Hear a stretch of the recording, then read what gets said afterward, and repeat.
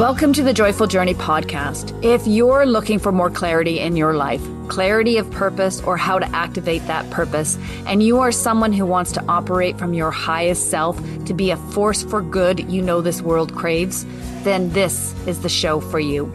I'm Anita Adams, your host and guide to finding clarity and creating a life you love. Let's tap into our inner wisdom, access our highest self, and unleash joy. As we do this, we raise our vibration and heighten the collective consciousness. And that, my friend, is the joyful journey. Let's dive in. Hey, Joyful Journey, Anita Adams here, your host, and I have another spiritually guided message to share with you today. A few months ago, I released an episode called Be the Love. It's episode 33, and most of it came as a divine download. More has come to me on this theme of love, and I want to share it with you now. I hope this message resonates. It's a powerful message, and one I believe can transform your life if you listen to it, which I'm also trying to do. Yes, I am a work in progress too. This conversation with Spirit starts with me acknowledging the beauty of that feeling of love and expansion in my heart, which I've been experiencing more and more. Yes, Spirit tells me, lean into that feeling. Always lean into that and encourage and teach others to do the same. Is love enough, though, I ask, to bring forward what we really want in the world? Yes. Please explain how and why. When you lean into that love, embrace love, and understand you are the love, you enter the stream of the universe's consciousness. You raise your vibration and operate from a higher dimension. When you tap into that current, so much more is possible for you and your life. You connect with people more easily, and relationships are key to your happiness, to your success in life. Imagine a world if you all operated from this higher place of love, this higher vibrational frequency. When you are able to step into this place of love, you effectively eliminate fear. Love is the opposite of fear. Fear is what holds you back. Fear is the greatest obstacle to humankind. So when you step into this place of higher vibrational frequency, which is love, fear dissipates, and so do the blocks. The walls come down, and what you want, what you really want, flows to you with ease. And what you really want is this love, this sense of belonging, this acceptance. In order to feel all of that, in order to feel you belong, that you are accepted, and to feel this great sense of love, you must first be the love. Yes, I tell Spirit, I get that. Spirit continues. So how can you be the love, you wonder? How can you make this state of being who you are every minute of the day? Is that even possible? I ask. It is possible, and it requires your attention. Pay attention to your feelings. Pay attention to your reactions. Monitor your thoughts.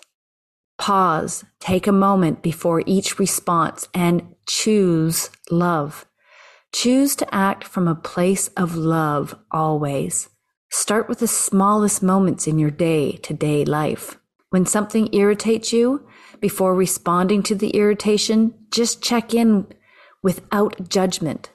Don't criticize yourself for being non-loving or irritated. These are normal human feelings. Just take a moment with the feelings, acknowledge them, embrace the human in you who feels them, accept them, and then release them. And then choose a response that comes from love. That can be hard, I acknowledge. It is at first, and with practice, it becomes easier. Then Spirit shares with me a simple technique, for a lack of a better word, that we can use to help us respond from a place of love. Find a memory, Spirit tells me, one where you felt that love, where you received love and where you gave that love. Identify the place in your mind's eye and allow the feelings of that memory to emerge. Evoke that memory every time you feel frustrated or angry. That memory will anchor you in the feelings you want to have. It will anchor you in the love and the love you want to be for others. Remember it, come back to it, live it throughout the day until this is the feeling you can evoke at will, whenever, wherever. I was quickly able to evoke a beautiful memory of a place and time that I shared with my family where I felt this deep sense of love and connection.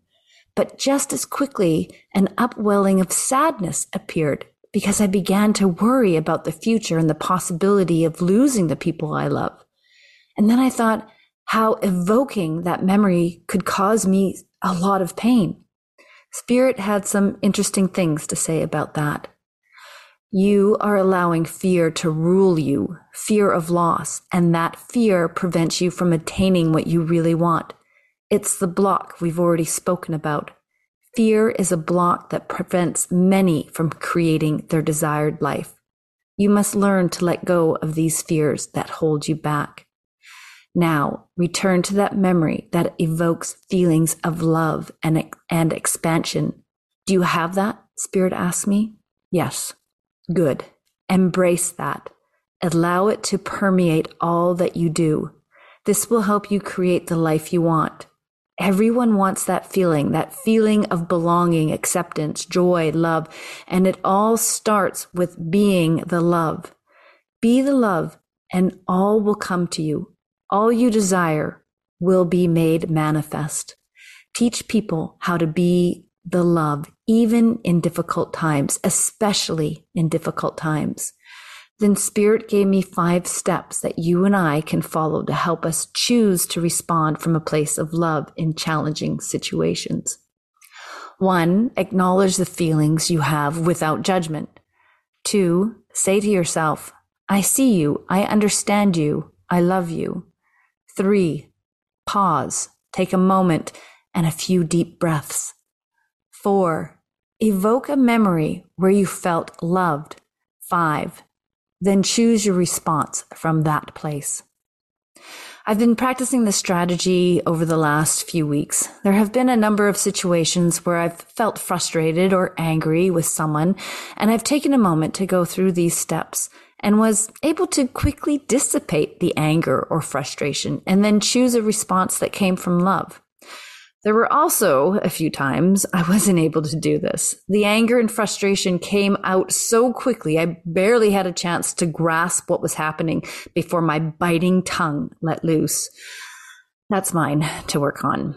And the more I'm aware of my actions, the easier it will be to correct them, to catch them before I say or do something from a place of fear, anger, frustration.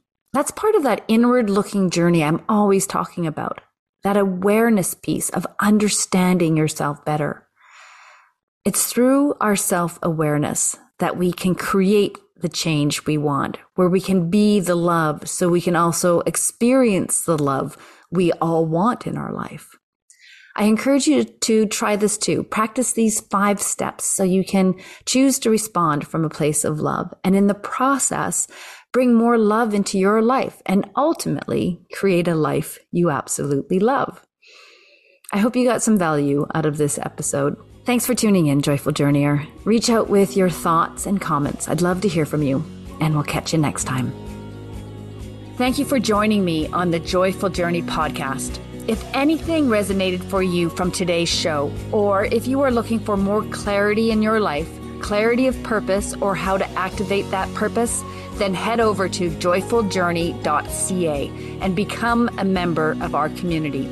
We'll start by sending you a free download of our 3 guiding principles to inner wisdom, which will give you a great foundation for finding the clarity you are seeking. And you'll become part of a growing community of people who are raising the collective consciousness. So head over to joyfuljourney.ca, and I look forward to connecting with you directly.